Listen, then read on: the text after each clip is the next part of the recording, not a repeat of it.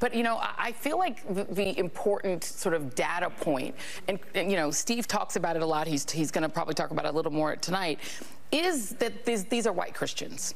That this is a state that is overrepresented by white Christians that are going to participate in these caucuses, yes. Especially tonight. Earlier today, reached out to Robbie Jones from the Public Religion Research Institute, knowing that we were going to talk about Iowa. And this is a hyper-evangelical white state. And he said the following to me: Iowa is about 61% white Christian. The country as a whole is approximately 41% white Christian. And in Iowa, we're talking about evangelical white Christians. And he said the following. Because I asked him, what do they get out of supporting Donald Trump? Because he keeps losing, he keeps delivering losses and losses and losses. And he said the following: they see themselves as the rightful inheritors of this country, and Trump has promised to give it back to them. All the things that we think about electability, about, what are people gaming out, or none of that matters when you believe that God has given you this country, that it is yours, and that everyone who is not a white conservative Christian is a fraudulent American, is a less real American. Then you don't care about electability. You care about what God has given.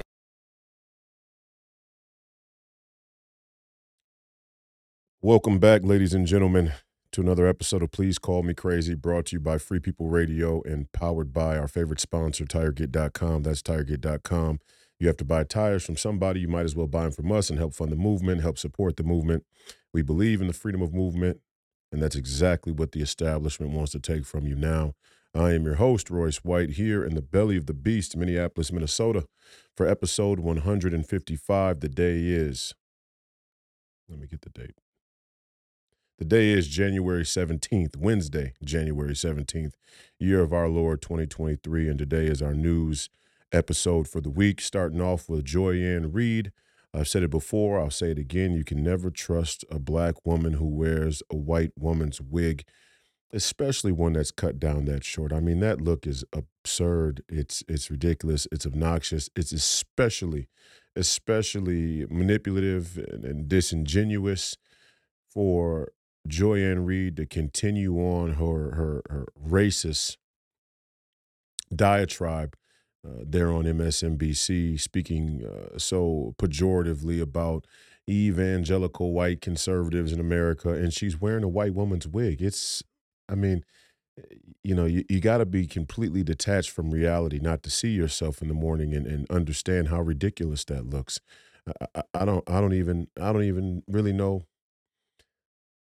I kind of start to think that they're making fun of her, that the people at MSNBC are making fun of her. I kind of think the higher-ups at MSNBC are making fun of all of the people who work there, because the things they say are so ridiculous. You would hope that, but what's more likely the case is that these people in the Democrat Party or in the Democratic liberal order all really believe in these ideas, in a sort of vertical integration, which is scary to say the least. But anyway, there's the message. It's bright and clear.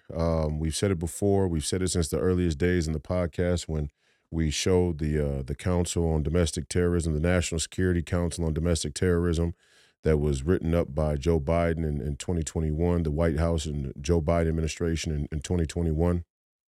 And it outlined three groups of people, three identities that were now top of the list, numero uno on the domestic terrorists watch list. And those three identities are people who deny elections, people who question elections, people who are hesitant about vaccines, and people who believe in God, or Christians, and more specifically white Christians. Which is kind of a cover story, because if you're black and you believe in Christian, if you're black and you're a Christian or you believe in God and Christ, and you're kind of just following your slave master, as Ann Reid would put it. I'm the one who's tap dancing. I'm the one who's selling out. I'm the one who is Uncle Tom or Uncle Ruckus or all these other pejoratives they come up with for black conservatives or black Republicans or black Christians. I'm the one who's towing some line. And you're on MSNBC on a daily basis wearing a white woman's wig. It's ridiculous. And, even how I'm dressed today, people would say this is how a white man dresses. I had one person, but that's just such a lack of history, and we see that constantly. Like I had one guy go in the comments and say that this hat right here is a Black Panther hat, and I'm going, man, you really have no sense of America's clothing tradition, do you? You know, but we'll save that for another day. We'll talk fashion and clothes another day because it's one of my very few hobby passions is menswear and things like that. But how a man dresses shouldn't matter. I mean, how a man carries himself, what a man puts on his body, should be important. Now, it shouldn't. It's not the be all end all. It shouldn't be your top priority. If it is, and that's a sort of radical materialism as well. It's just like whatever you decide to do with your hair. It's not the be all end all. But how you carry yourself does sort of suggest a sense of pride, or a sense of self respect. And there's a fine line between pride, which can always be um, destructive, uh, and self respect, and love for oneself, and care about what other people think versus letting what other people think define you. These things are completely different. Yet there is a fine line that we all must walk. Those are some of the nuances that American citizens and people all over the world have to continue to fight and struggle with, because it is a struggle. And I'm not sitting here on a high horse. Look, I know women have problems with their hair. I get it. I get it. I had four aunts an aunt that owned a hair salon for an entire life. Yeah, I mean, for 30 plus years in the community. She owned the salon. She operated the salon. She was a staple in the community through taking care of people's hair. I understand. I get it.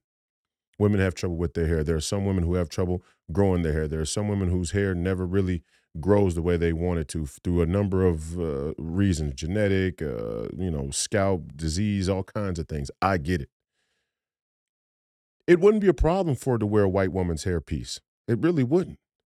I'm not saying that's the problem. Although personally, I don't trust you if you wear a white woman's hairpiece. If you're a black woman wearing a white woman's hairpiece, I don't trust you. That's a personal preference. I'm not even prescribing that for everybody out there. Actually, I did prescribe that for everybody out there, so I take that back. Don't trust a black woman who wears a white woman's hairpiece. If I was wearing Stephen Colbert's hair, you guys wouldn't trust me, and you would be right not to. But that's a personal preference. I mean, I'm saying that tongue in cheek. The point is, when you wear a white woman's hairpiece and the entire focus of your political worldview and message to your audience is that white people are bad, it's ridiculous. That's what makes it ridiculous. That's what makes it obnoxious. The sole the sole focus of Joy Ann Reid's political message is that white people are bad. In this clip, it was white evangelical Christians are bad. White evangelical Christian conservatives are bad. White evangelical Christians who, in this instance, supported Donald Trump are bad. Yet, white people aren't bad enough for me to appropriate their hairstyle. It's ridiculous, okay? So we're going to get more into the show today, and I just want to say the establishment are back at their old tricks, and we get to make a decision right now in the country.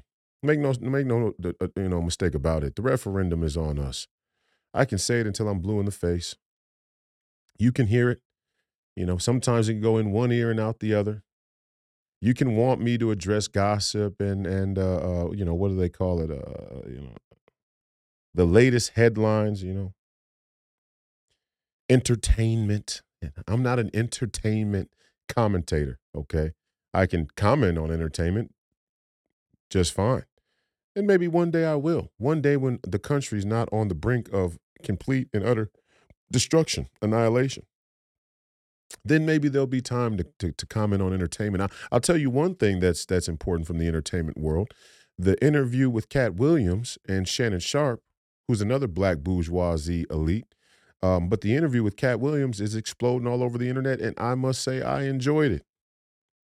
I enjoyed it. Is everything that Cat Williams said true? I don't know. I had to go back and fact check some of it, but on first pass, the spirit of it seems really genuine. And a lot of the things he said were true, and if not, if they weren't true, they had a certain spirit of honesty to them. And we need that now. And we certainly need it in the black community. And if you're not familiar with Cat Williams, as a comedian, Cat Williams has for a long time dominated his own lane of stand-up comedy. Since some of his first movie, obviously the great Ice Cube, owner of the Big Three, who's the co-founder of the Big Three, and a friend of mine, somebody who I consider family. He's a part of the Big Three family, which will be resuming this summer. And Ice Cube's making his rounds, so the Big Three is sure to continue to grow like it did last summer. We had huge viewership on CBS, and Ice Cube is one of the few league owners that allows me to speak my mind politically without repercussion or ramification, without consequence, and in fact really supports me in a lot of the things. And obviously he and I share similar views on a lot of things from a political standpoint. But Ice Cube, was the one who gave Cat Williams one of his early roles that really sprung him onto the scene, onto the main stage in the movie Friday After Next. And it's a movie that in the black community we come up watching, all throughout. You'd be tough pressed to find a young black man that grew up in the inner city, that grew up in the neighborhood, that isn't familiar with the Friday trilogy. And there's always the request to do another Friday and to bring Chris Tucker back and to have Cat Williams and Mike Epps and all these rich black comedians in on that project. Hopefully that'll happen one day. But if it doesn't, the three that Ice Cube gave us were great. But Cat Williams really burst onto the scene, and then Cat Williams' stand-up career went to another level in and of itself. There was a moment in recent history when Cat Williams, from an economic standpoint, from a tour standpoint, from an independent success standpoint, was the most successful comedian, the biggest comedian in America. It's for sure the biggest black comedian in America. And so, there are a lot of great black comedians, don't get me wrong. And Cat Williams is right up there. And I said over the weekend, after watching some of the interview with Cat Williams and seeing a lot of the clips go viral, that it'd be awesome to have a Dave Chappelle and Cat Williams tour. And hey, maybe Dave Chappelle and Cat Williams wouldn't agree on everything. Maybe they're not even friends. I don't know. I don't give a shit. I'm just watching. I just know of both of them from a comedic standpoint. Dave Chappelle's in a league of his own in many regards, probably as good, if not better, than Richard Pryor. And Richard Pryor was great. Don't get me wrong. I mean, Richard Pryor is considered by many to be the greatest of all time. I wouldn't argue that. I really don't give a shit much about greatest of all time lists. I think they're a little obnoxious themselves. But Dave Chappelle has definitely etched his name in the history books right up there at the top when it comes to stand-up comedy. And it'd be cool because obviously Dave Chappelle has ruffled the feathers of the establishment in many ways, in ways that are healthy. And Cat Williams has just now done the same with an interview with Shannon Sharpe that is, even by YouTube standards, even by any interview standards, has gone 4 or 5 times viral. The interview is almost up to 70 million views, I think, the last time I saw it, which is just unreal. So I'm excited. I'm excited about where we are, but I'm not willing to just talk about entertainment. In that sense, when we talk about Cat Williams or comedy or celebrities that are involved in political discussions, fine. But still, I still just see too much commentary on things that make no difference, that really don't come to bear on what we're dealing with today. And in that way, it becomes a distraction. And what's scary about it is that our politics have mimicked our entertainment. The political culture in America mimics entertainment in a way where politics becomes a distraction. The business of politics, the commercial of politics, the commentary of politics becomes a distraction from the real issue. So you have the distraction of entertainment that's as grand as you possibly could construct as an intelligent species that we know of thus far. I don't know. Maybe they have some grander form of entertainment on some other planet or in some other solar system. Or maybe we're the grandest form of entertainment for some other species, intelligent species right now. I don't know. Now making a comment on aliens or extraterrestrials. We'll talk about that some other day. But my point is, the entertainment industry itself is as grand and sophisticated in its distraction as you possibly could imagine. I mean, they have executed, they have completed that objective. And they're very open in saying it. If you watch the Social Dilemma documentary, where the whistleblowers, you could say, of big tech talk about how they used the research of the field of psychology to construct social media in a way that would have it be as addictive as possible. And so you take a social media platform, you take the platform of the internet and social media, or the platform of the internet, the advent of social media, and you pack the sophistication of entertainment on top of it, and people have trouble separating or unplugging from the 24/7, 365-day spectacle. And then you add the politics, which has become entertainment in of itself. And we're having a real tough time getting down to the root issues. But the human spirit yearns for that. The human spirit yearns for the truth. That's my opinion. I think God built human beings to yearn for the truth, and that maps on to a Christian belief that our soul, longs for God. We long for a relationship with God, for the love and grace of God, and all things are pointed back towards God, even evilness and wickedness. It's all pointed back towards God, which Ann Reid doesn't seem to understand from her opening bid there on MSNBC. But given that all things are pointed back toward God, we long for the truth. I mean, no matter how distracted we become, time is different for God than it is for us. So we can become distracted for generations. We can become distracted for hundreds of years. We can become distracted as a nation. We can become distracted as a certain group of people or a certain community. That can happen. But the human spirit longs for the truth.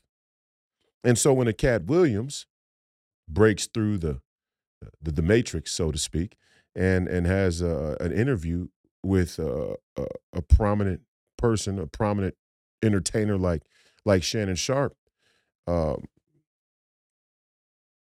it resonates with people, of course it's going to explode. And we need more of that. And trust and believe that the establishment right now, behind the scenes, is looking for ways to try and slow the momentum of Cat Williams'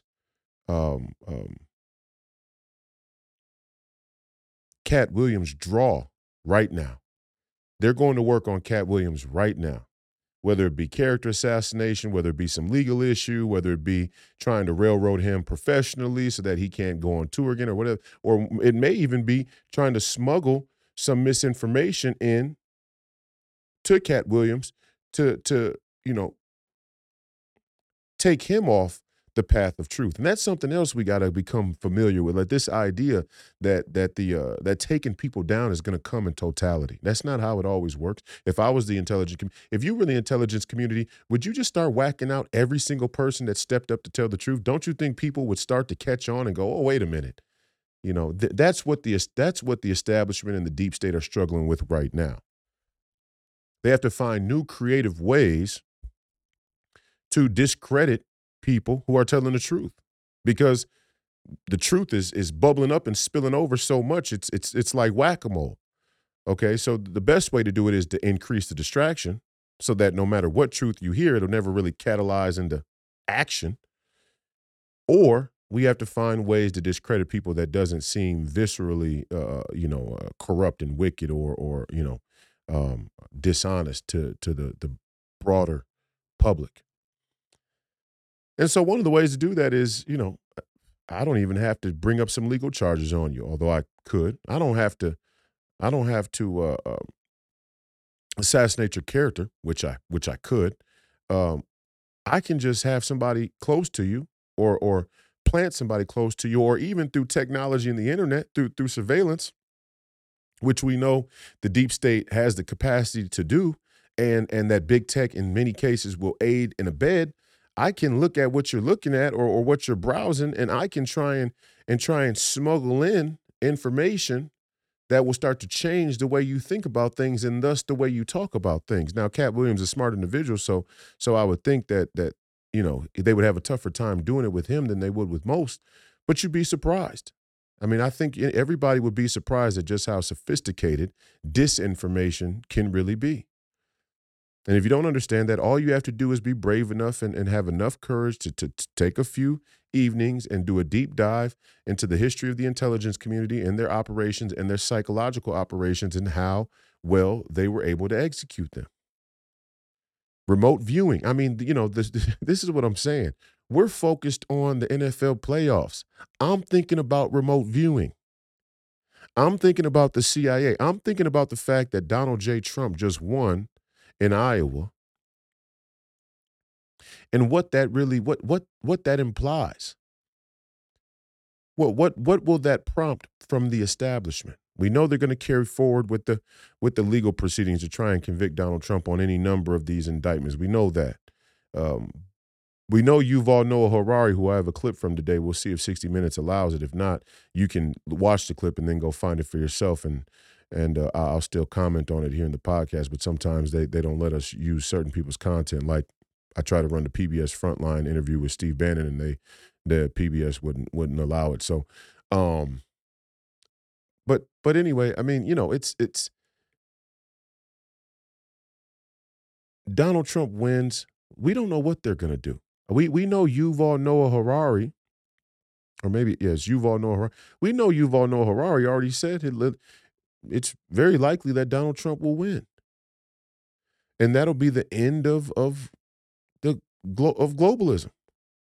And 6 years ago, Yuval Noah Harari had a TED Talk that you can look up on YouTube, easily find on YouTube, where he explained that the new divide for human beings are the ideas of nationalism versus globalism. I mean, they come right out and say it. So, and globalism isn't a conspiracy theory. Nationalism isn't solely racist, although some people may try and make that distinction. But the higher up intellectuals of your political movements, they understand exactly what the difference is between nationalism and globalism, and the real differences between nationalism and globalism, not the cooked up differences that the Ann Reids are sent down from on high to make you think a certain way about. Not that version, the real version, the real implication of nationalism versus globalism.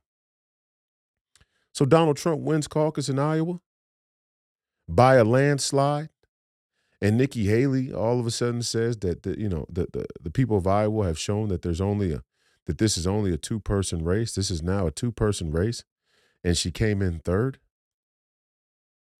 Now, she came in third by, I don't know, 2% or whatnot, but she came in third, and neither her or Ron DeSantis were even close. And they spent a lot of money to lose in grand fashion. And that's another thing we need to talk about. We need to talk about the obscene amount of money dumped into our politics. We've talked about it before, but I don't think people quite grasp the insult to the American people, the indictment of the American people, that your political elites actually believe that politics should be decided by money. The very idea that politics should be decided by money is an indictment of our political culture writ large. Because if politics can be decided by money, anything can be bought and paid for. And the people with the most money, the people with the most influence, the people who can aggregate the biggest lobby of others with the most money can influence your politics. Now, and this is what they don't like about Donald Trump, and this is what they don't like about MAGA. It's a bottom-up movement. It's a grassroots movement. It's people who are fed up. It's the working man. It's the poor, the working poor who've had a belly full. We are the backbone of the MAGA movement. It's not a money-driven movement. And right now, they're trying to find a way to go and recruit whatever candidates they can, who they can give money to, in order to distract the MAGA, the America First, the conservative Republican movement from the task at hand: borders, forever wars, the national debt. Simple. Simple. I don't need $100 million. I shouldn't need $100 million in Minnesota to win a Senate race, juxtaposed to Amy Klobuchar in her record or history in the United States Senate. I shouldn't need $100 million to win that fight, to win that race. All I should have to do is be able to go door to door across the state of Minnesota, door to door across the state of Minnesota, and tell the American people, tell the residents in the great state of Minnesota that the three top priorities of this movement are the national debt, making sure you don't become a serf to a global political, scientific, managerial elite. National debt, the border, making sure that your citizenship isn't devalued by flooding the nation with labor, okay? And forever wars, making sure you don't become poor, making sure you don't become a serf, that the working class don't become serfs through the government, your political elite, your scientific, managerial, political elite, using both the border and the debt to service their geopolitical empire games. Very, very simple.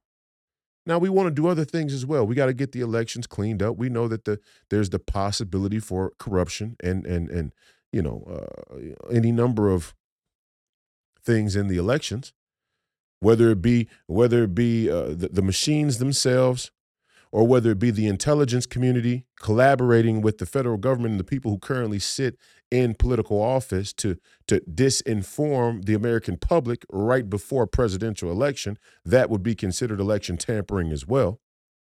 The FBI saying that the Hunter Biden laptop is fake days before the election, which is dumb, because if you really ask me, it's dumb. Really, it just shows you how desperate and dishonest they are on face value. Because if you ask me, I think the people who watch Ann Reid every night don't care if the Hunter Biden laptop is real or not. If you really ask me, I'm just telling you the truth. I don't really think they care. I think all the means the end justifies the means with these people. Now, they may care how it looks. They may care about the perception enough to deviate from their plan A to plan B, C, or D, and that may be worthwhile. I'm not saying that it's not. They may care enough about the perception of integrity to deviate from plan A and then go on to plan B, C, and D, and that can be beneficial. So there is some strategic value in us trying to expose certain elements of their corruption. But if you really ask me, I think they're fighting a spiritual war many, many layers deeper than the policy. I really do. And that's why the three issues that I just laid out, the debt, the border, and the wars, all have a biblical and Christian basis. They're not solely based in politics. They're not based in materialism. That's why I had AJ on to give that more scholarly theological perspective from the Catholic view on economic implications when it comes to your Christian identity. Yeah, the 4 sins that cry out for vengeance. Absolutely. Murder. Oh, forever wars. Yeah. Sodomy. Unnatural sex acts.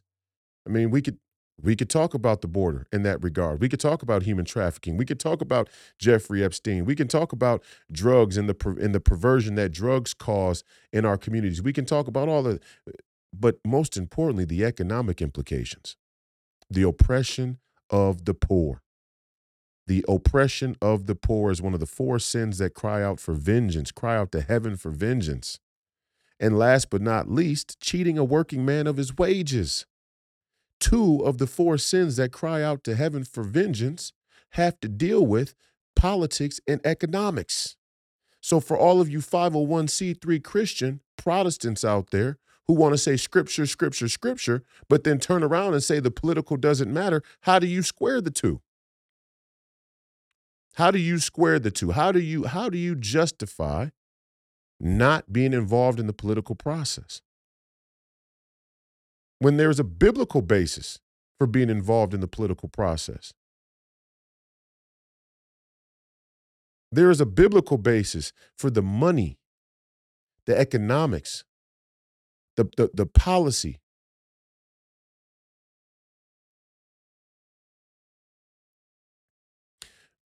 I shouldn't have to raise $100 million. I shouldn't have to raise $100 million in order for you, the American people, to understand the referendum and choose yourself. Vote. Do it out of selfishness. I tell my young players all the time, the young guys that I help coach and mentor in the basketball, on the basketball side of things, I tell them all the time, play the right way out of selfishness. Play the right way because when a college coach watch, he knows what it means to play the right way. Play the right way because you're going to be more successful and productive when you play the right way. Play the right way because it's going to help you feel better inside. Mentally, it's going to help you. It's going to make you healthier. It's going to improve your well-being when you play the right way. And part of playing the right way comes from playing with the right mindset, the right mentality. And even when you start to build a certain mentality as an athlete or as a basketball player, it starts to have benefits beyond the game of basketball, like it's had for me. And there are guys out there in the world who play sports, who are athletes, who play basketball at a very high level in the NBA, who have the characteristics, who have the fundamental qualities, the fundamental mindset from being an athlete to make great leaders. I'm not talking about who your athletes are today. I'm not talking about the ones who the establishment have gotten to and who have already brainwashed and tricked. I'm not talking about that, although some of them will wake up when they're given permission to by others with courage and become leaders who we never thought they could be. But there are some already amidst the crowd of athletes and entertainers who are ready to step into leadership. I mean, they're just a click away. And when I say click away, I mean they're just a click away from the internet, on the internet, of finding the information that will unravel this entire lie that's been told by this neoliberal, neocon world order. And before I go on to my next clip, I want to say in this same vein, we have to be very, very careful not to get caught up in purity tests. Okay, especially when it comes to being in a crisis. I mean, the purity test thing is sort of a luxury. It's sort of a self-indulgence. It's a self-absorption is really what it is. Now, are there things that should disqualify people, in their past? Yeah. I mean, and that's your decision. If you think something in somebody's past should disqualify them from waking, I mean, you're doing a better job. You listen. I mean, if you think you're God, then so be it. Listen, all homosexuals that want to renounce their homosexual ways and give over to God and Christ, we welcome that.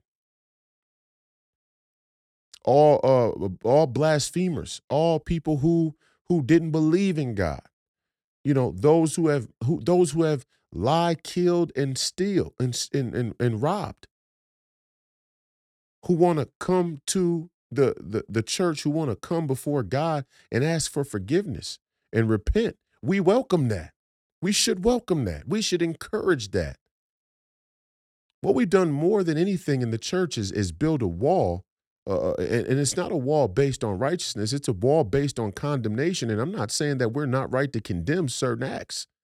And that's the thin veil that's the thin veil that we've created.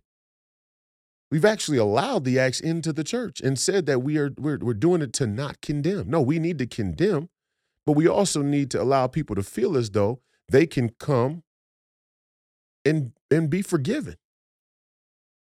That's one of the sole bases of Christianity. It is the sole basis. Jesus Christ died on the cross for your sins. All you need do is give over to Christ and ask for forgiveness and repent, and you can have it.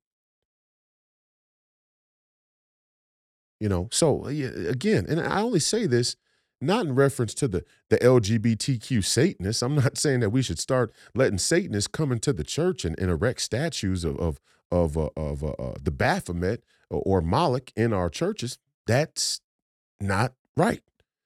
That would be a hard line we could easily draw and say condemnation. Nope, we're not doing it. What I'm talking about are more nuanced examples, like Dr. Martin Luther King. And the other day I saw a bunch of people show us who they really are. And they can debate me, they can disagree, they can say what they want. I'm always open. And if you notice, not too many people actually want to get in the ring with me. And I'm not talking about fighting. I'm talking about the intellectual ring. Jason Whitlock ran off like a scared woman, blocked me on Twitter, haven't heard from him since, doesn't even want to mention my name because his entire audience knows. He doesn't have the intellectual chops to defend his position on any number of things, but certainly the situation that took place between us. He doesn't have the chops to do it. But it's not just him. It's a lot of these people. They don't want to cross swords. They don't want to cross perspectives. Because I cut straight through the noise and go straight to the signal. I'm all signal, no noise. There ain't no bullshit in my game. It just straight down the middle. And I saw a lot of people the other day. I don't need to name names. You know the names. I will say some names if you didn't know the names. Fuentes, Stu Peters, some other people as well. I think even Charlie Kirk I saw. Maybe even Jack Posobiec. I don't even know. I think somebody told me Jack Posobiec was saying it. And I like Posobiec. Don't get me wrong. I really do. He's one of us. And just because I say your name and disagree with you doesn't mean you're disqualified in any final and total manner. But I am going to call people out when they say shit that's dumb. And this shit right here is as dumb as it gets. To use a disgraced intelligence community's information, leaked documents, surveillance, to discredit the merit of the ideas of Dr. Martin Luther King is hypocritical, to say the least. I mean, just on face value, it's hypocritical. But beyond hypocritical, it's dumb. It's stupid. Look, if Martin Luther King was a philanderer, okay, a serial adulterer, as they said, if he was an undercover communist, if he didn't believe in the resurrection of Christ, or any of these things that are often said about him to discredit him, if I need that, first of all, they may all be true. I wasn't there. I don't know. They may all be true. But if I need the FBI, if I need surveillance from the intelligence community to verify those things, then I'm back at square one. Why? Because I have enough evidence, enough hard evidence about the integrity and the reliability of the intelligence community to know I shouldn't listen to the shit that they say. I don't care who it's about. I don't care what narrative it services. If I need the intelligence community to verify things, I'm out. So that's number one.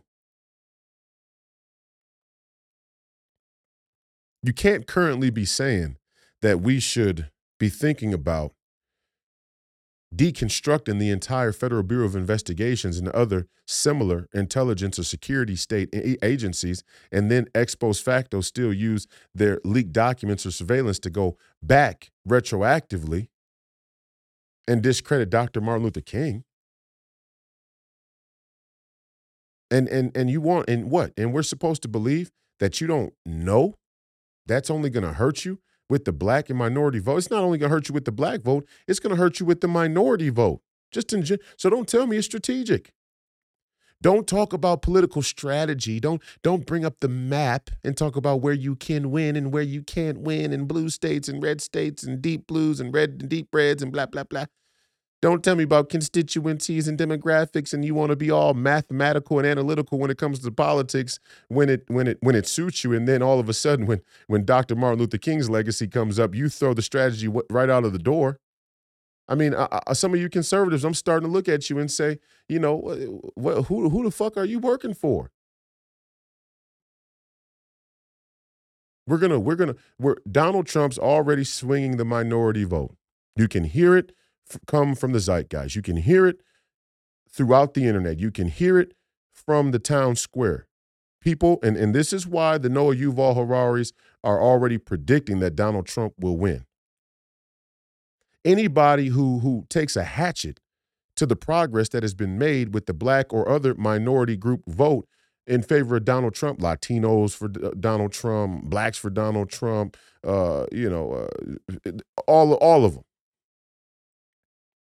Anybody who goes to work on that progress with something as stupid as trying to, besmirch Dr. Martin Luther King in public, for what reason? First off, you weren't there.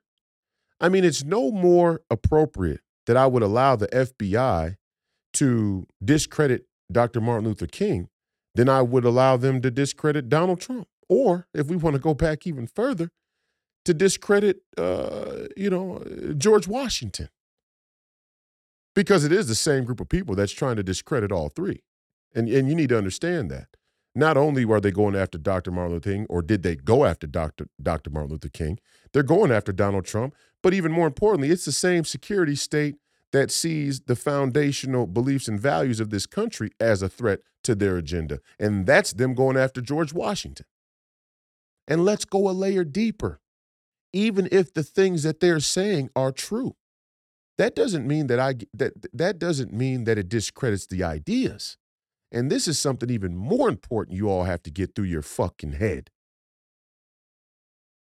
There are ideas that have a value that transcend the person who say them. This has a Christian basis.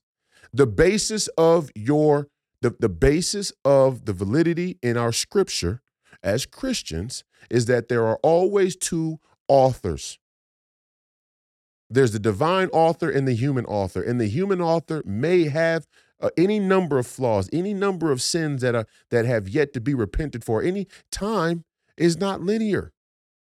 The past and the future are happening at the same time. So if your prophets or messengers may make mistakes in the future, as King David did when he slayed Goliath in the future, he had already coveted Bathsheba. But the things he was called to do by God still stood. And they stood the test of time. And when you try and make it seem like every messenger has to be pure, you're not only discrediting Dr. King, you're discrediting the United States Constitution. You dumb fuck. Are you stupid? And I thought black people had low IQ. Or maybe it's just my Norwegian side that's a little smarter than average, huh? Are you people dumb as fuck? I thought the black man was supposed to have the low IQ. Can't you see what they're doing? Can't you see what they're playing on? And racism isn't a problem in this country. You go after Dr. King's legacy. Honestly, all I got to do is listen to what Dr. King said. All I got to do is listen to read what he wrote.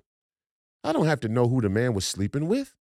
I don't have to know because the ideas stand on their own merit. It's like, again, this is being used to wage a war on Christians wholesale. Because the same thing can and has been said about the inception of this country, and it's used to undermine the Constitution. Well, if you're really a Christian, I mean, how can you believe in the United States Constitution when Thomas Jefferson or George Washington were deists or they were Freemasons? You see where we're going? And if they were Freemasons, then they were obviously influenced by Jews. or you see what I'm saying? Right? I mean, and so we wonder why there's such a lack of patriotism. You people are fucked 3 ways to Sundays trying to find a smoking gun when the ideas on their own merit are right in front of you, and you suffer from such an epidemic of self-doubt, you don't even have the balls to stand up and separate the two. It's easy for me to separate the two. I can separate Thomas Jefferson saying the price of freedom is death, or Benjamin Franklin saying if you trade your freedom for security, you will have neither and deserve neither, and them having slaves. I can separate those two with great ease. In fact, it's the Ann Reids that don't want me to separate the two. So what's the difference between you and Ann Reid when you get down to that level? What's the difference between you and Yuval Noah Harari when you get down to that level? There is no difference. And this is where the Uniparty is not just a group of moderate political elites in the middle who shake hands and steal money from the American taxpayer. The Uniparty is the entire spectrum of people who are caught up in any number of psychological operations, any number of psychological mechanisms that are nothing else but divisive. And I don't say divisive in a woke way. I mean dividing people from the truth. I don't need to know, did Thomas Jefferson have slaves? Yeah. Yeah, does that discredit the United States Constitution? No. Was Dr. Martin Luther King sleeping with hookers? I don't know. Maybe. Actually, it's much more verifiable that Thomas Jefferson's flaws are more verifiable than Dr. Martin Luther King's flaws. When you really get down, I mean, if you want to go line for line, the flaws of our founding fathers are much more based in historical evidence than the flaws of a Dr. Martin Luther King. The flaws of Dr. Martin Luther King are mostly hearsay, especially of the social or sexual type, sexual politics. Now we're going to play sexual politics when it comes to Dr. King. Who next? Malcolm X? It's the same sexual politics they're playing with Donald Trump. Don't you see it? And they want to get you caught up in tit for tat. That's why I didn't like the whole thing where Joe Biden, Joe Biden's daughter said that Joe Biden showered. I don't give a fuck about that shit. Go take that shit over to the right-wing commentators who are caught up in the jerk-off. I don't give a fuck about what Joe Biden's daughter says in the fucking Me Too era. Fuck her. Honestly. Okay, if she can provide some real proof and evidence in a country where the presumption of innocence is a cornerstone of our American citizenship, then more power to her. And with how bad I think they really want Joe Biden out of the way, we better take a real forensic microscope to the evidence that she may bring forward, because it might be baked. And even though I would love to see Joe Biden go down, if I allow myself to clap and applaud if he's taken out by improper and unethical, unjust means, then I'm no better than my opponents. And that's sacred honor, motherfuckers. That's the sacred honor that this country is missing. That's the sacred honor that you motherfuckers are missing. And I'm talking to all you motherfuckers out there who speak on politics. I'm talking to the commentators now. I'm not even talking to the audience. I'm talking to you. Charlie Kirk, I'm talking to you. Don't become the controlled opposition, knowingly or unknowingly. It's the same fucking thing I told Jason Whitlock, and it's not by accident that you two motherfuckers find yourselves at fucking, what the fuck was it called out there in Phoenix? Well, whatever it was called. I don't know. It's a great event. There's a lot of people out there I love, that I think are really, but I'm the hatchet man. I'm not here for fucking kudos. I'm just here to tell it to you the way it fucking is. Do not allow yourself to become the controlled opposition for likes, for traffic, for some presumed benefit of growing an audience, for some future benefit, for whatever the fuck your justification is. Don't become the controlled opposition.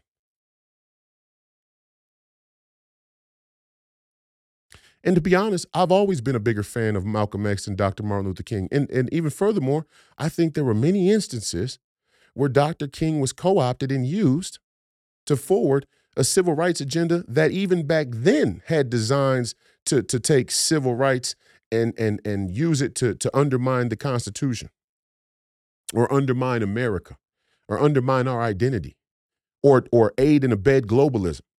I'm open to those conversations. No problem. Just say that. I mean, let's just say that then. We don't have to go. We play this game where we have to do what they do. I don't have to discredit an idea like the content of a man's character is more important than the color of his skin in order to say that the civil rights movement has been the linchpin of the New World Order since the 1960s. And if I can't separate the two out, all I'm showing is that my balls are little. And I'm unwilling to do that because my balls aren't little, so why would I lie on them? I can't speak to some of you. I can't speak on behalf of some of you. But it shows. It shows the lack of courage. And it's not even just a lack of courage, individual fortitude, integrity.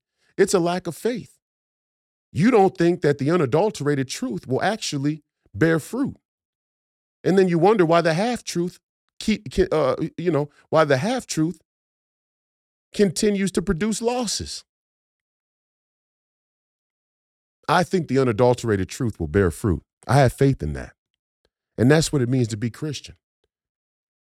And Dr. King may have real holes in his Christian worldview. I don't know. I wasn't there.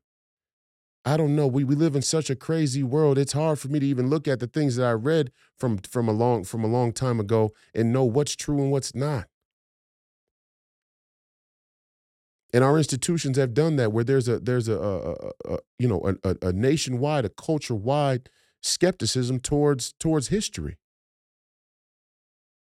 And some of it is warranted because we know that this history can be manipulated. Because most often the history is written by the victors, and the people who win are not always the righteous. And we've lost sight of that. We think victory is the sole indicator of the righteous.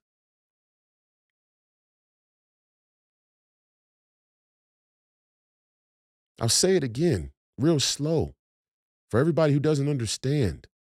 This is a fundamental idea. This is first principles. First principles. It's no more appropriate that I would allow a security state as disgraced as our own here in America and any agency underneath them to provide evidence that would discredit the ideas and legacy of Dr. Martin Luther King. Let's not even say the legacy, because legacy kind of encompasses everything. The ideas. Allow them to discredit the ideas of a Dr. Martin Luther King. It's no more appropriate I would allow them to do that than I would allow them to discredit Donald Trump, or I would allow them to go back ex post facto and say your United States citizenship is meaningless. You should become a global citizen.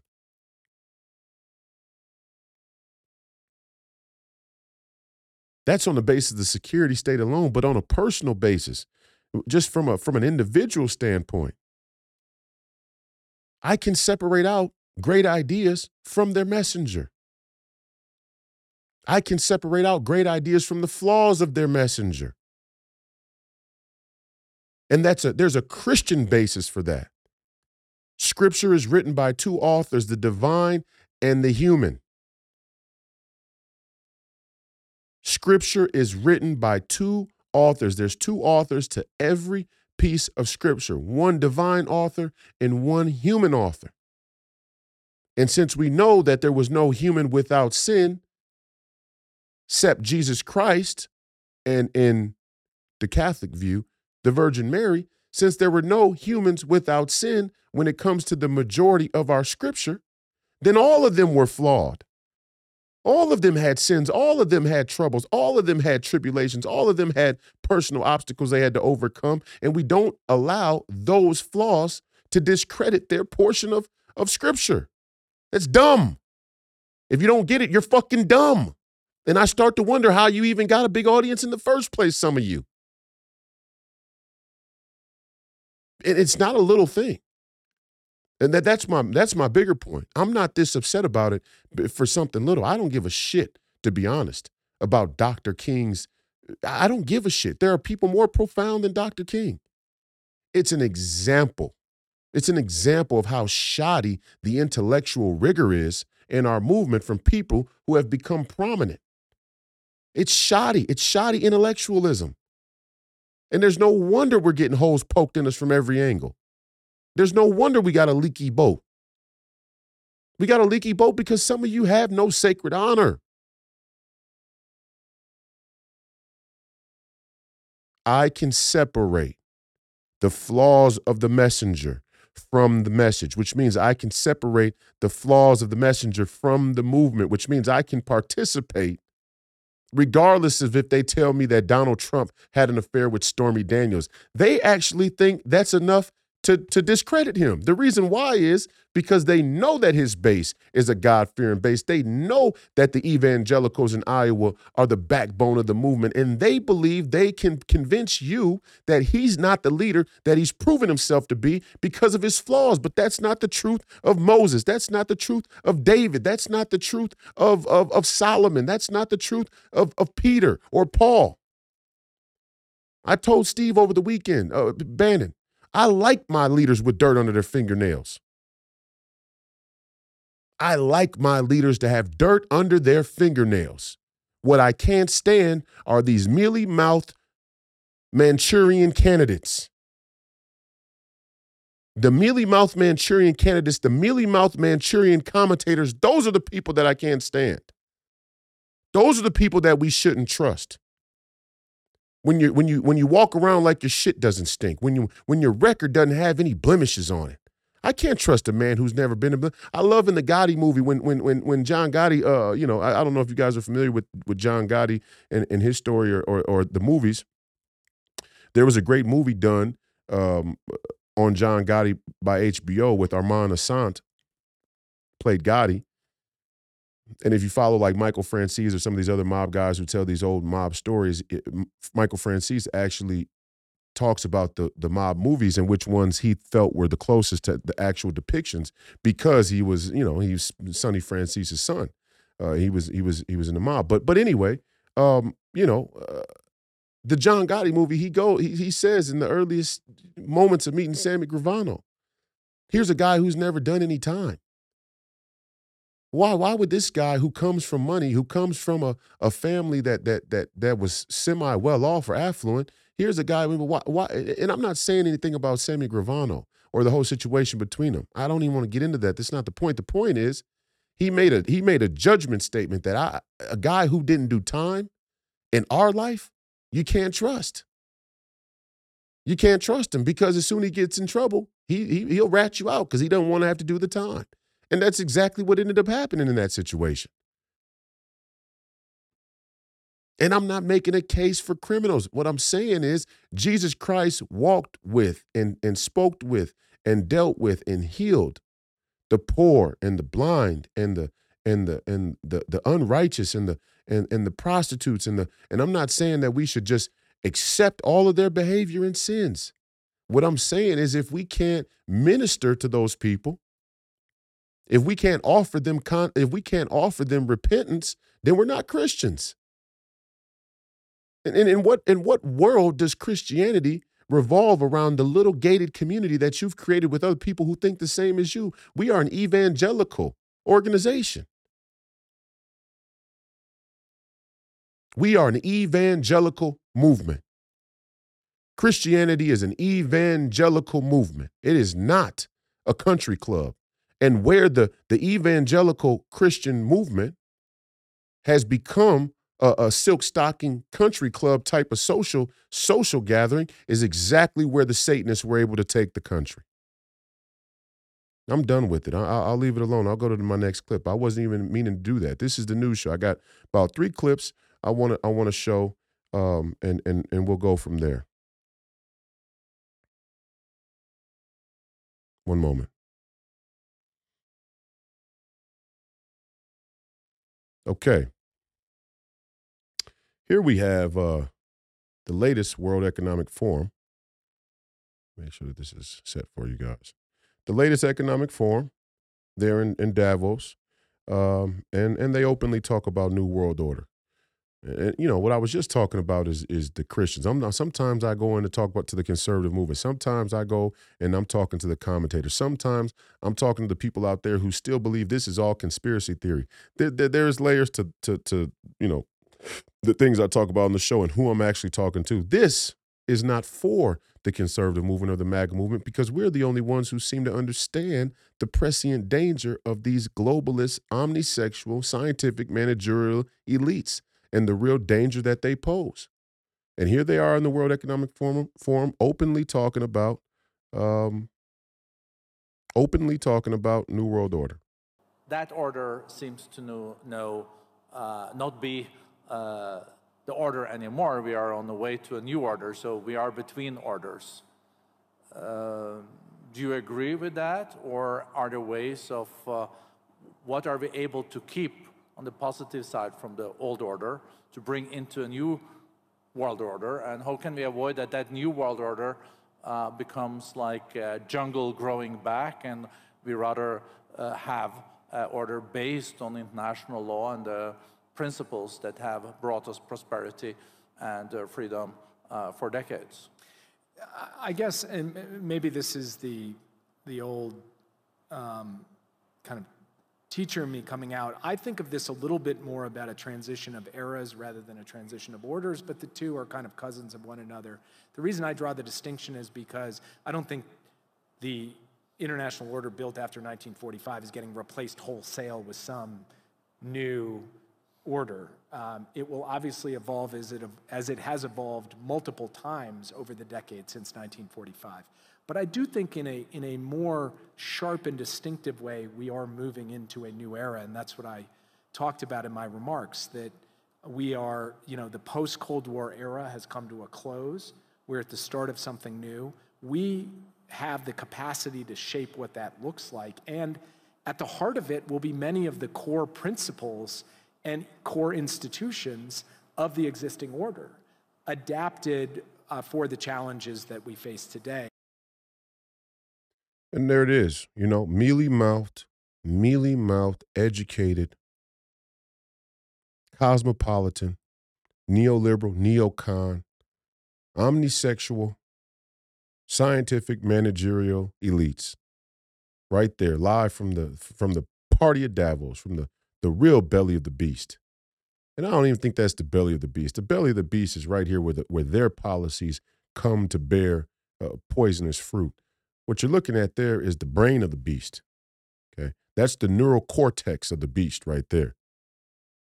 That's a better way to put it. I'm in the belly of the beast. I'm where all the shit they eat travels through and leaves ulcers and all kinds of things in the stomach lining. That's where I'm at. Here in Minneapolis, Minnesota, where we've all but kowtowed to this scientific managerial elite as though their expertise is really, really giving us some value. It's giving us convenience, not to be confused with value. However, that is the neural cortex of the Leviathan right there.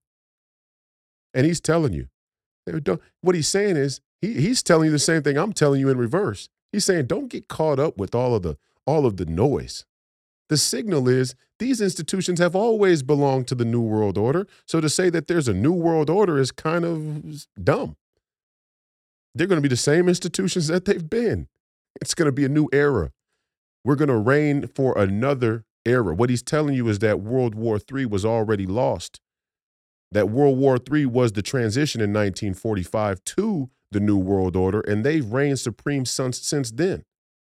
And now they're just going to solidify their power and move on to another era of dominance. That's what he's saying there. Don't get caught up in all that MAGA, nationalist, libertarian, evangelical, Christian, conservative American talk. Don't get caught up in that shit. That's bullshit. They don't even measure it by that. That's not even the right way to think about it. That's what this mealy-mouthed motherfucker was saying. That ain't the right way to think of it. The right way to think about it is, the truth of it is, all these institutions were the order. These institutions were the order. They're going to be the order. We are the order. So yeah, we're going to go the order is going to evolve. That's what he really just said. The New World Order is going to evolve. You're living in the New World Order. And I'm happy that he made that distinction right there from the horse's mouth. You are already living in the New World Order, and it's just going to evolve around you.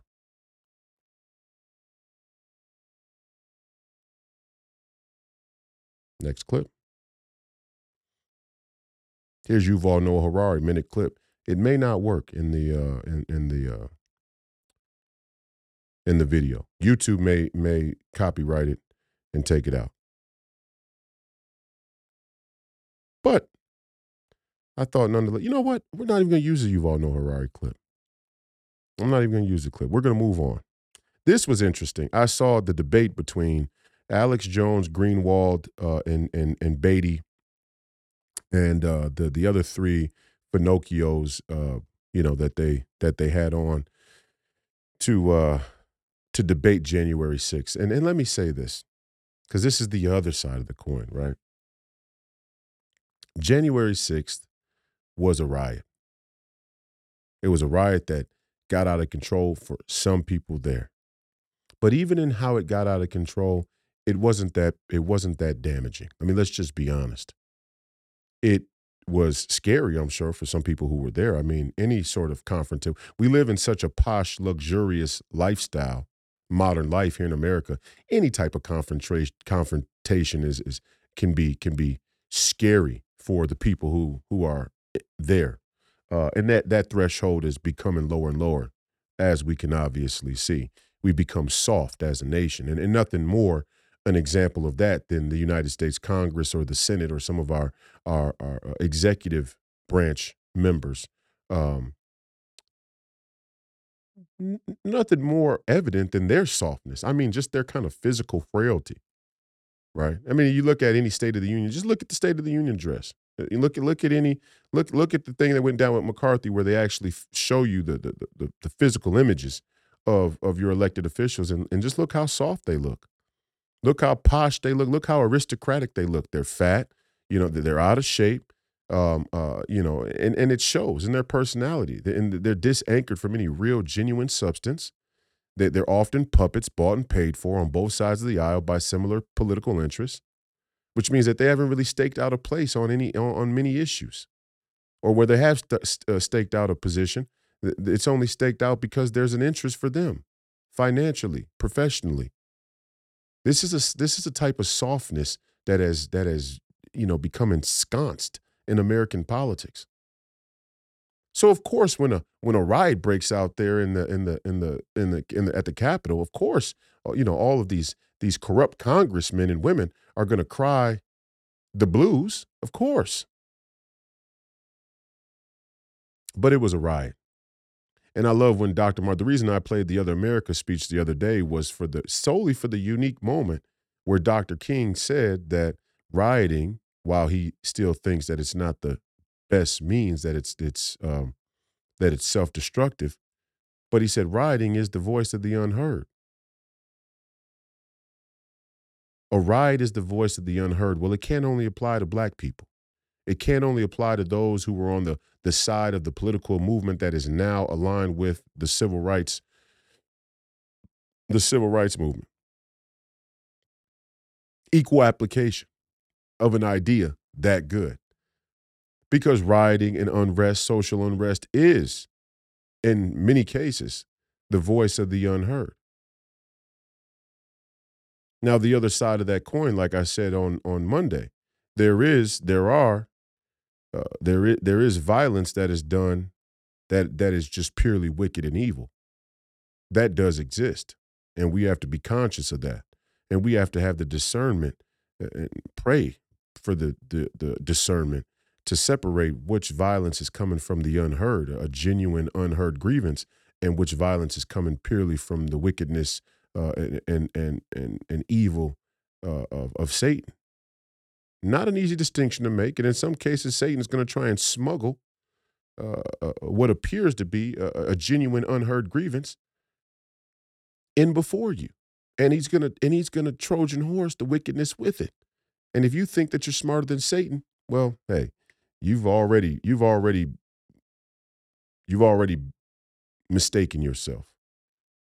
And I love again to last Friday's episode when AJ talked about David saying that God will provide. God provides us with a trap. I forget what it was again. Off the top of my head, I'm sorry. But God provides you with obstacles, right? God provides you with the obstacles that that lead to your retribution.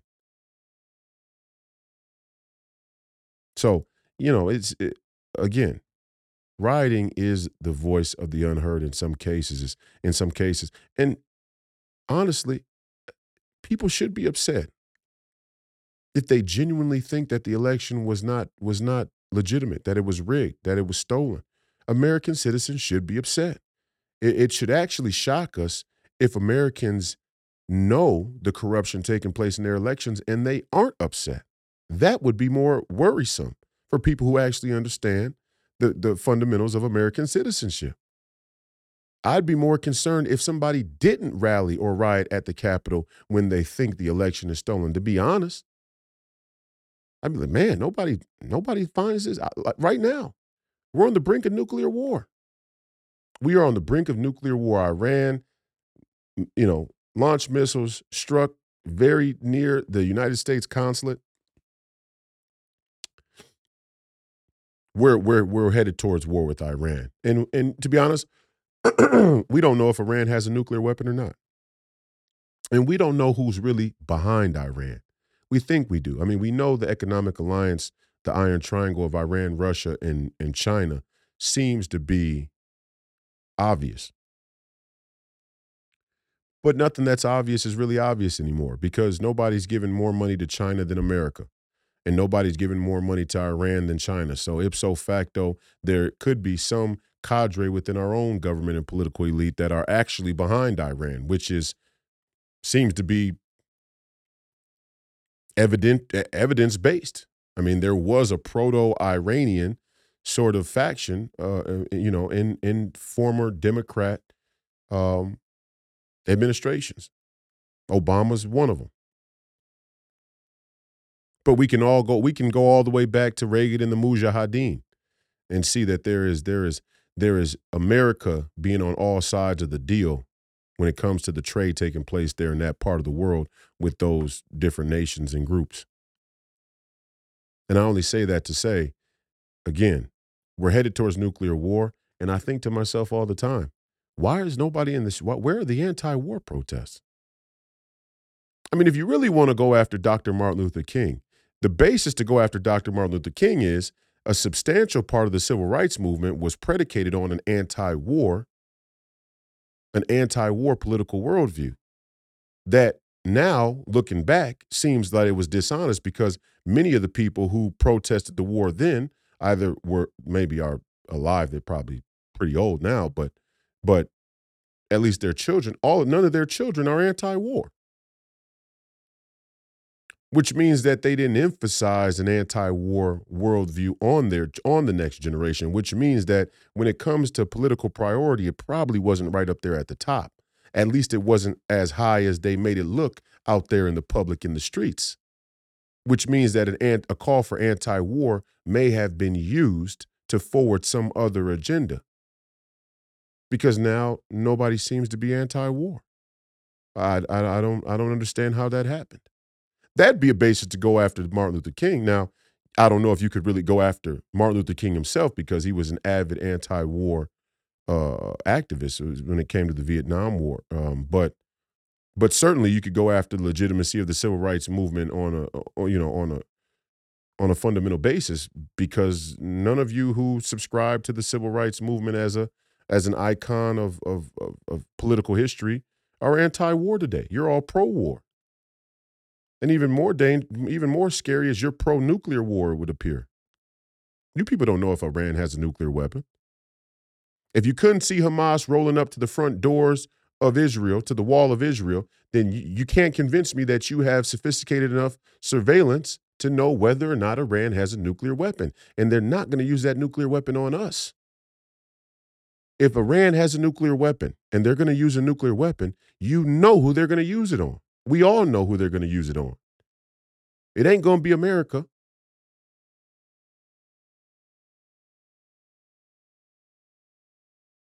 So, where are the anti-war movements today? I don't know.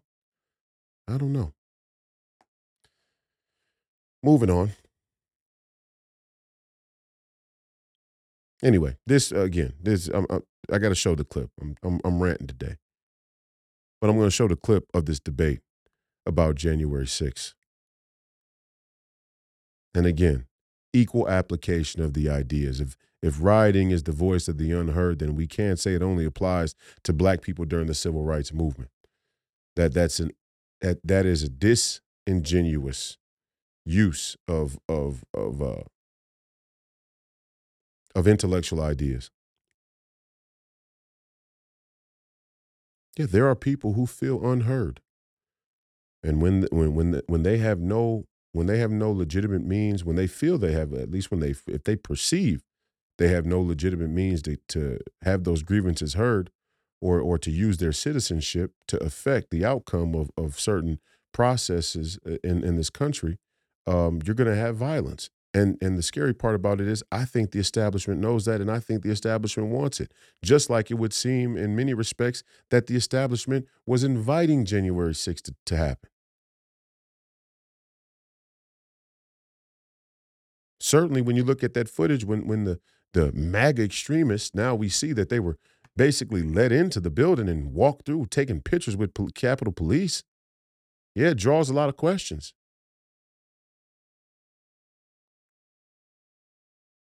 But I thought Greenwald explained it the best here in this clip from this debate, and I want you guys to be able to see it, and then we'll comment on it in a moment. And then the second one is, I just want to know, given that the 2020 riots did have a lot of people in there who were nonviolent and were there not for insurrectionary reasons, but had a lot of people who were anarchist and insurrectionist and who engaged in a lot of violence, a lot more than was done on January 6th. Do you also think that the riots of 2020 constituted an insurrection? I'm just trying to understand, to get a sense for what your definition of insurrection is. Glenn, do you think that the 1992 riots? Answer what I asked? I asked 2 questions. Can you just answer that? And then I'll ask whatever you want. Really quick answers for these. Yeah, I can give answers too. I don't think that Black Lives Matter was an insurrection. I do think 1992 riots in LA was an insurrection. George Herbert Walker Bush.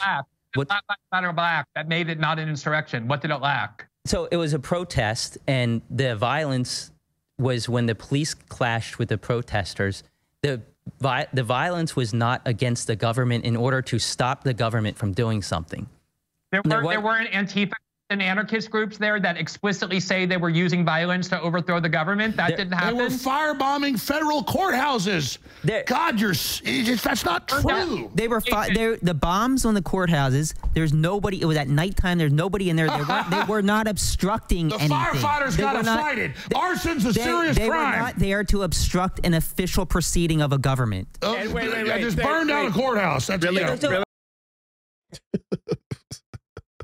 Gotta love Alex Jones, but I also really appreciate Greenwald making this important distinction. And if you go and watch that debate, I thought Beatty, who is in charge of Revolver, and is a common, all of you that watch War Room know who Beatty is, and he had some incredible moments in the debate as well. The left in that debate, the left just comes from the guys on the left.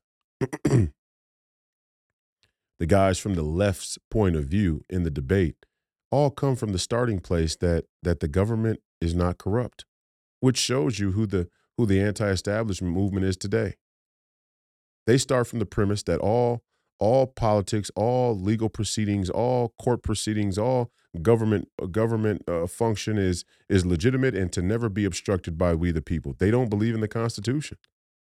They don't believe in the Constitution. They think the Constitution is a relic of the past that is now only something to loosely reference when consolidating and entrenching the current power of the neoliberal, neocon world order, which is what the guy told you from the World Economic Forum. Many of these institutions are going to be the same. They're going to evolve, and that's what they're basically saying during this debate a number of times. But in this specific example, I thought it was so dishonest to say that the Black Lives Matter. First of all, I didn't think the Black Lives Matter protests were an insurrection either, because I'm not soft. I'm not a pussy. Only a pussy would elevate either January 6th or Black Lives Matter protests to the level of insurrection. And in this debate, a number of times, these 3 guys, who just talk a certain way. Let's just be honest. They got that beta male tone to their voice. That low testosterone tone to their voice. these three guys on a number of occasions tried to elevate January 6th to the level of Pearl Harbor, 9/11, and the Civil War, okay? And I wanted to say something about this. It speaks volumes. It speaks volumes that people who would come and debate from the left's point of view would try and elevate January 6th to the level of three tragedies in American history that had substantial human death. And what it shows is humanity, life, and death is not to these people what it is to us, which says something further about the argument they're making about the danger of democracy and insurrection and anything to begin with. But I thought that was so strange. It's almost as to say that the death component, the human loss of life, the loss of human life in those three tragedies, be it Pearl Harbor, 9/11, or the Civil War, that the loss of human life is not the metric that actually speaks to the severity or the gravity of those situations. This is anti-human. I hope you all understand. This is anti-human. When you say that January 6th is no different than these three events, besides the blatant difference in loss of human life and casualty, what you're really saying is that the human life isn't the important part. The important part are the political implications. And that tells you when these people say Black Lives Matter or the Me Too movement or whatever it is, whatever identity politics they're using, it's all a means. It's all to an end, and it justifies the means. It has nothing to do with those people. It has nothing to do with their prosperity. It has nothing to do with their well-being. It has nothing to do with their life, with protecting them.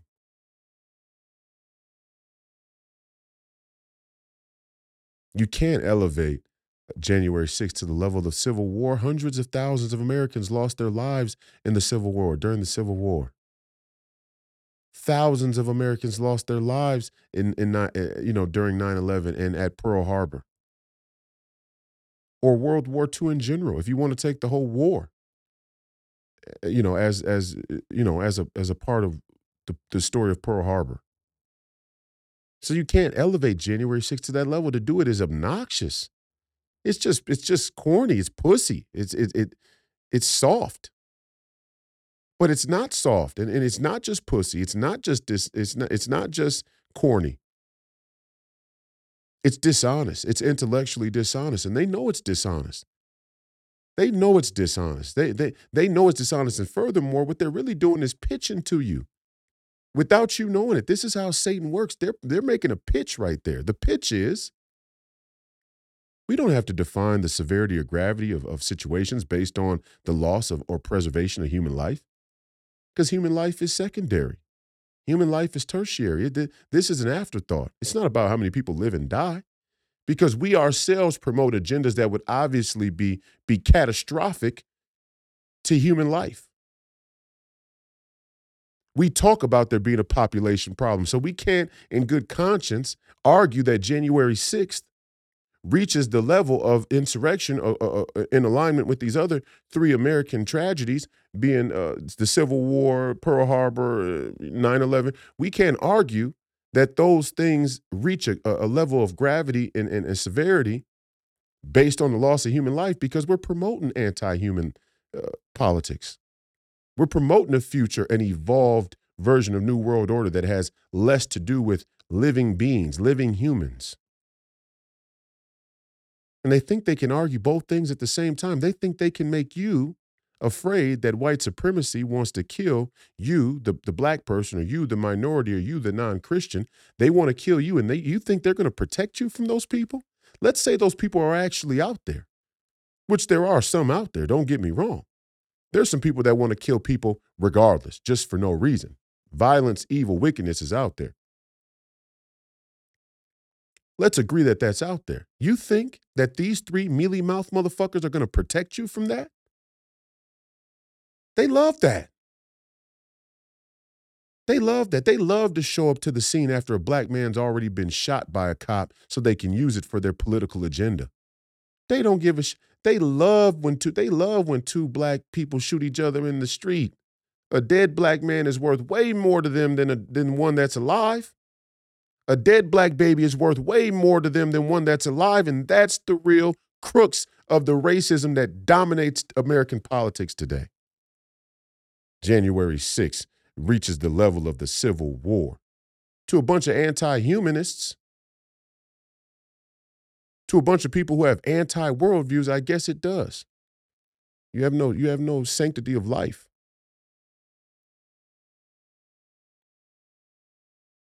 Final clip here.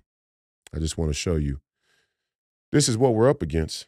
And I hate to fearmonger. I'm not here to fearmonger. I hate to do that. But what I'm trying to show you is the sort of grassroots impetus, the grassroots momentum that's happening there in the Middle East and some of these countries is something that America isn't even conditioned for. And we better find that. I'm not calling for revolution or uprising or violence. I think we are 1/10 through, we are at 1/10 capacity in our political participation. When we get to 10/10ths and when we exhaust every option, then we can talk about further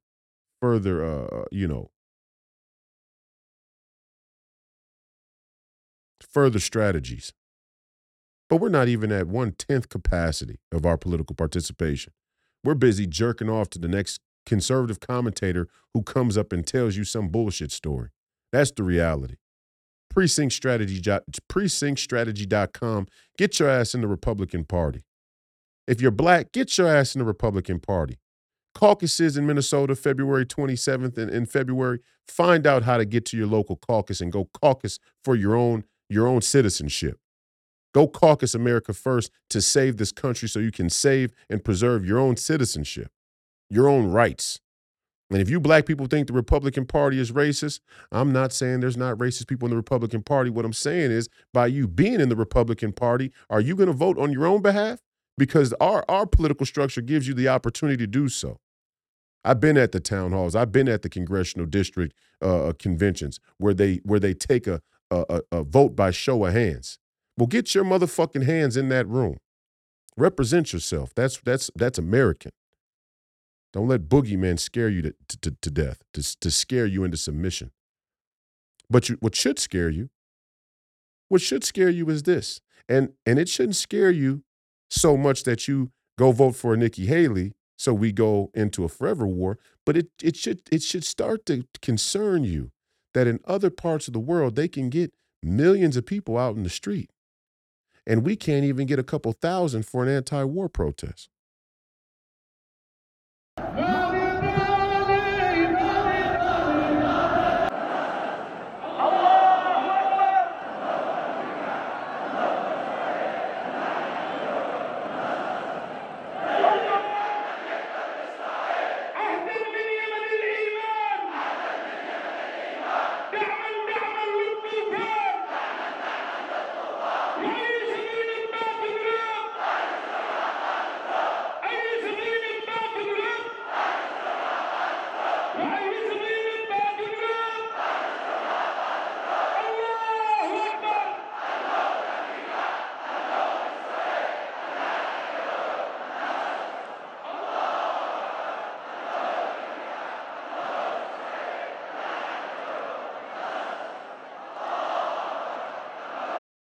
Now, what you're looking at there, for those that are listening and aren't able to see, what you're hearing is what looks to be a crowd of maybe 100,000 people or more.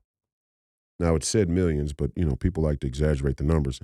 I've been a part of big crowds many times. And it looks like there's at least 100,000 people out there. Probably a little bit over, maybe a couple 100,000 people. And a couple 100,000 people is a lot. A couple 100,000, and what they're saying is a lot of these countries in the Middle East, a lot of these Arab nations are no different than us. They'll use whatever they need. They'll use political narrative. They'll use faith. They'll use religion. They'll use whatever they need to use to organize and move people towards their own political agenda. Same way we're doing here. Same way the neoliberals are doing here. Same way the Marxists and communists are doing here. Same way the neocons are doing here, wrapping themselves in Christ and wrapping themselves in the religious right to justify their holy war against the Muslims or whatever the case. Everybody's playing the same game.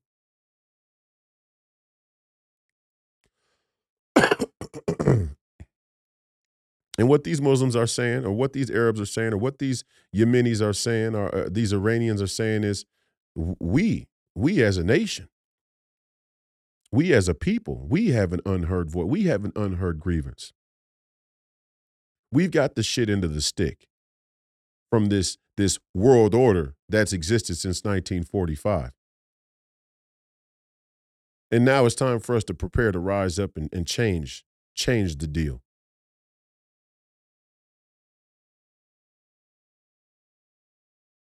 Now, I don't know what that looks like. I don't know what that looks like. We may be forced into a war. I'm not saying that war is off the table, obviously. We may be forced into a war, but we have to understand, even if we have to go fight a war and we win that war, we better damn well understand the ramifications or implications of that war.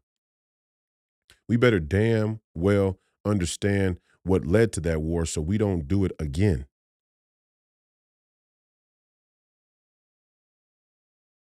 And I understand, I get it. There's a certain part of it that's just about security.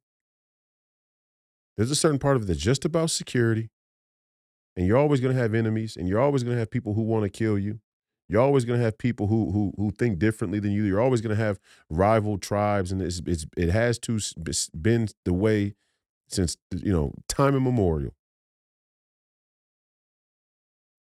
We just can travel a little further now. We can see a little more. We can see a little more out there over the horizon.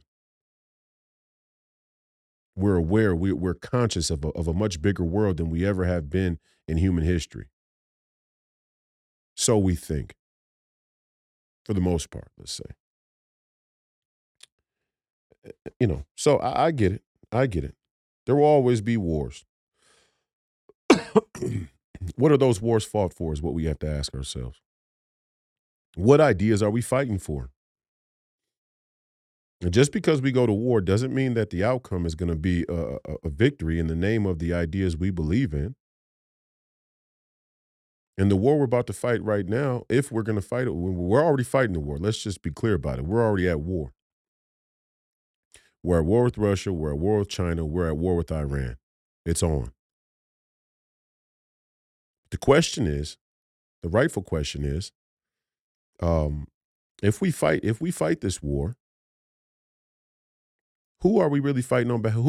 Who's in a position to benefit from the war? Are the Christians going to benefit?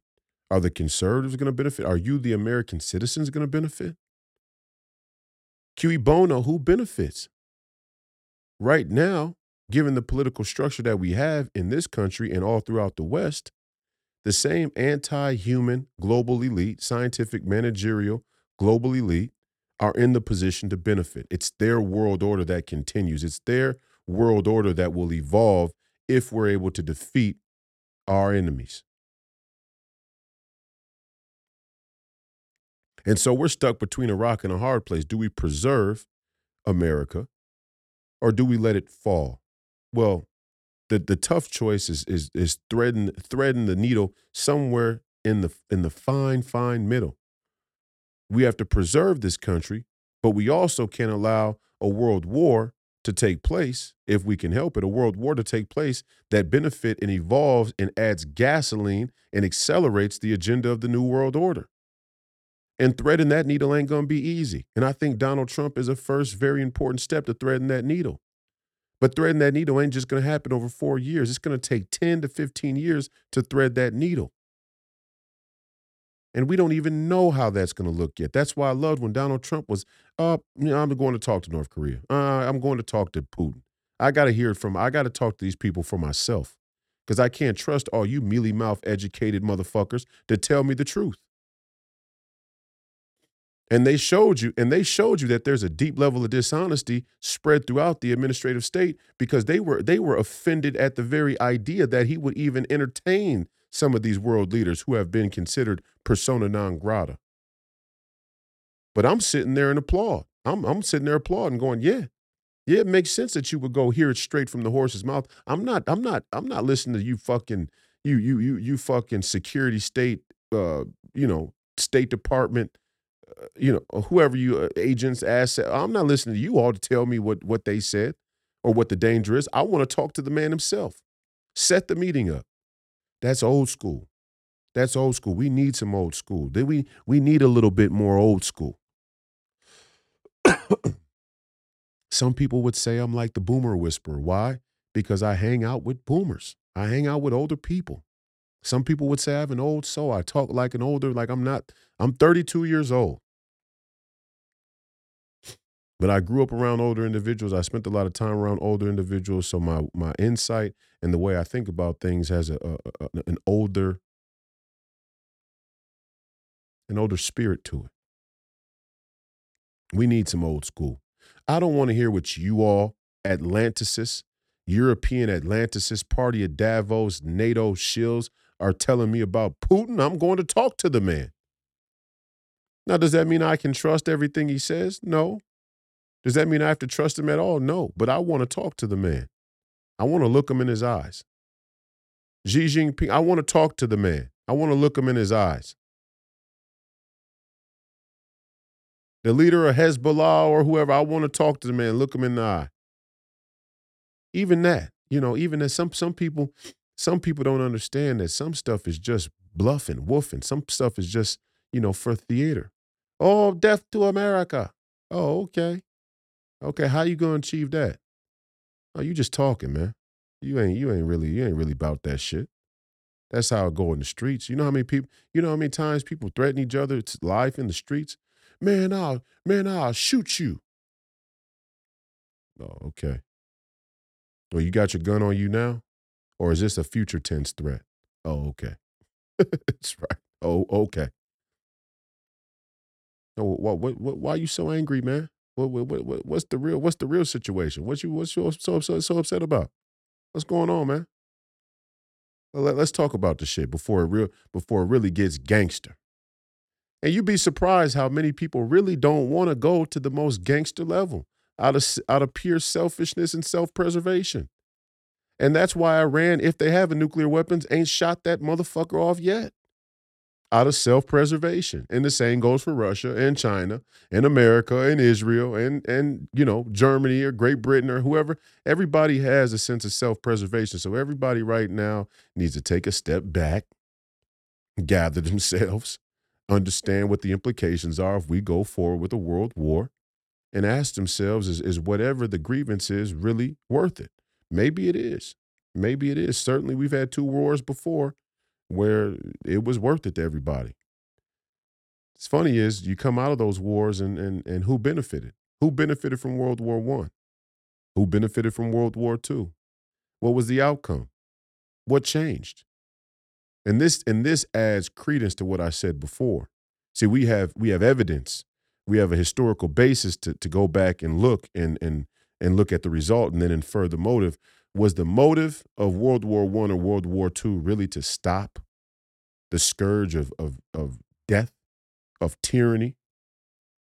Was it really to preserve culture or nations? Or did it end up just being an acceleration of New World Order? Certainly the World Economic Forum thinks so. Certainly the World Economic Forum has identified that 1945 was the beginning of what is referred to as the New World Order, and now they're going to evolve into a further world order. Not going to change the institutions, not going to change the core beliefs and values.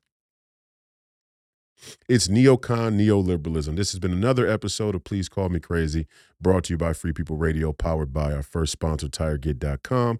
That's TireGet.com. You have to buy tires from somebody. You might as well buy them from us and help fund the movement, help support the movement. We believe in the freedom of movement, and that's exactly what the establishment wants to take from you now. I'm your host, Royce White, here in the belly of the beast, Minneapolis, Minnesota.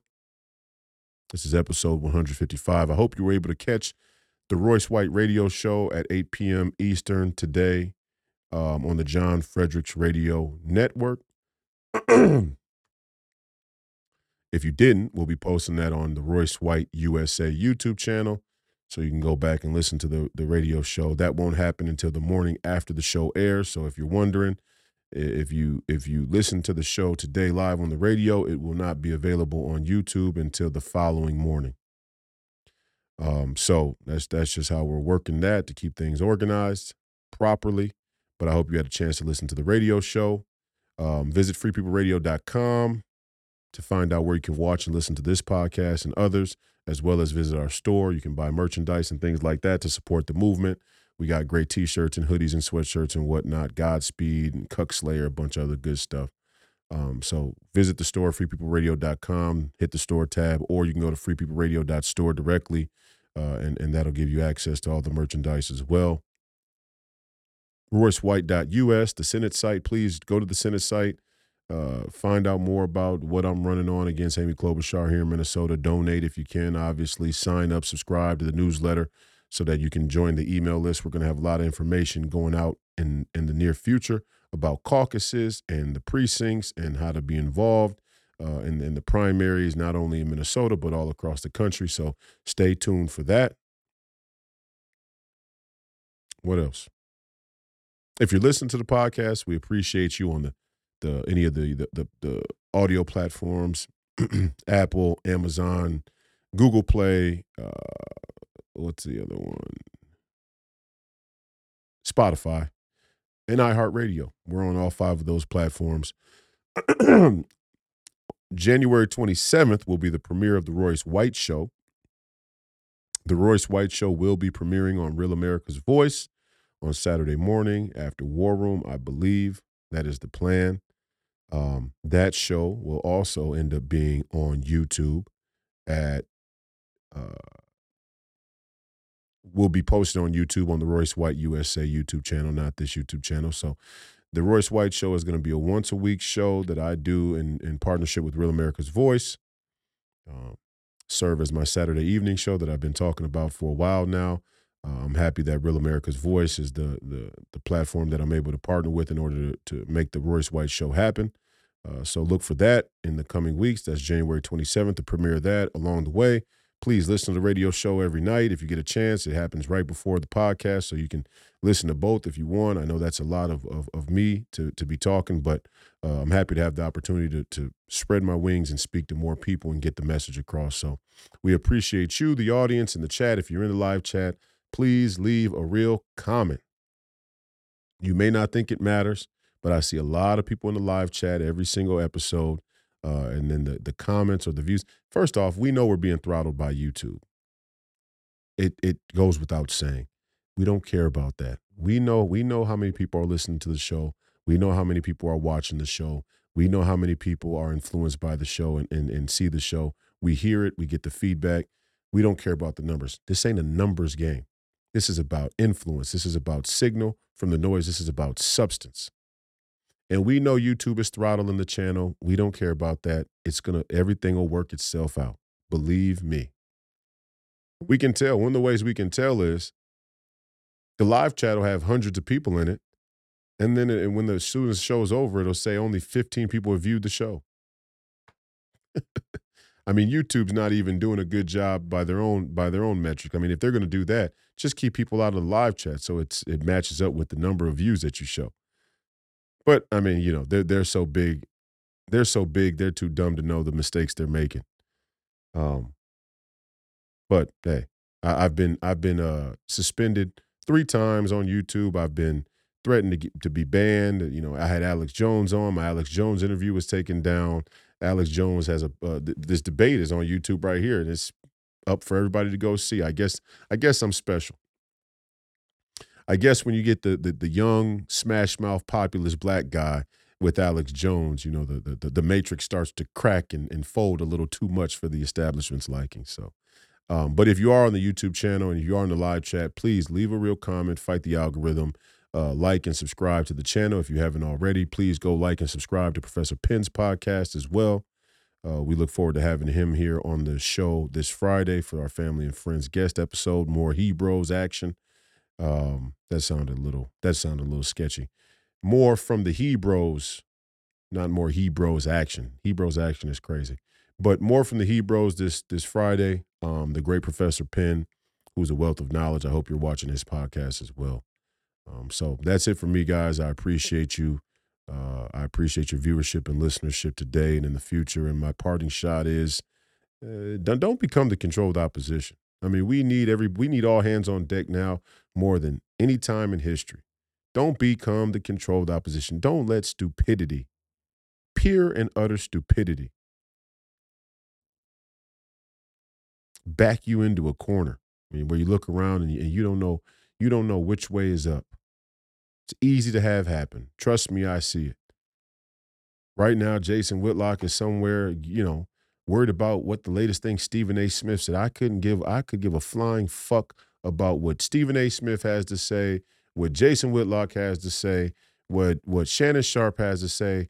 I like what Cat Williams had to say because I think it's a little more real and raw than than all three of them combined. I don't care what the commentators have to say when we're on the verge of nuclear war, when we're on the verge of war with Iran. And people got to get serious right now about what the implications of this stuff is. I'm happy to see Donald Trump won in Iowa, the people of the great state of Iowa, my alma mater, the great Iowa State, Ames, Iowa, I'm sure, turned out in great fashion on behalf of President Donald Trump. I'm happy to see that Iowans have voted for their own citizenship, their own well-being and self-governance. It's a sign of good things to come.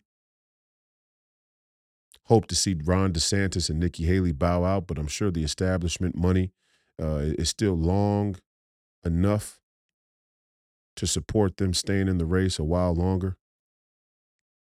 I'm happy to see Vivek Ramaswamy jump on the Trump campaign. Well, not the Trump campaign, but I'm glad to see that he was at the Trump rally and supported Donald Trump's presidency for 2024. He's dropped out of the race, but he's got a future in politics. And nobody's destination is static, is final. It's great to see that Kari Lake was at the rally. Donald Trump gave a big shout out to Kari Lake. We love Kari Lake here in the War Room Posse. Shout out to you, the War Room Posse. A lot of this victory belongs to you. You are the steadfast backbone of the movement. You are the intellectual juice of the movement. You are the signal from the noise. Never, never think that your contribution, that your work, that your effort goes unnoticed. It's noticed by the party at Davos. It's noticed by the mainstream media industrial complex and all the talking heads of the uniparty there in D.C. They know that Steve Bannon and the War Room Posse and the War Room movement is the intellectual rigor, it's the intellectual juice that undergirds the MAGA threat. And we love that. We wear that as a badge of honor. So we appreciate everybody there at the War Room, Grace Chong, Maureen Bannon, the great Steve Bannon, and the whole crew. We appreciate you out there in the audience. Donald Trump 2024. It's on now. It's on now. It's getting exciting. When I find clips that Yuval Noah Harari says, if Donald Trump wins, it could be the end of globalism.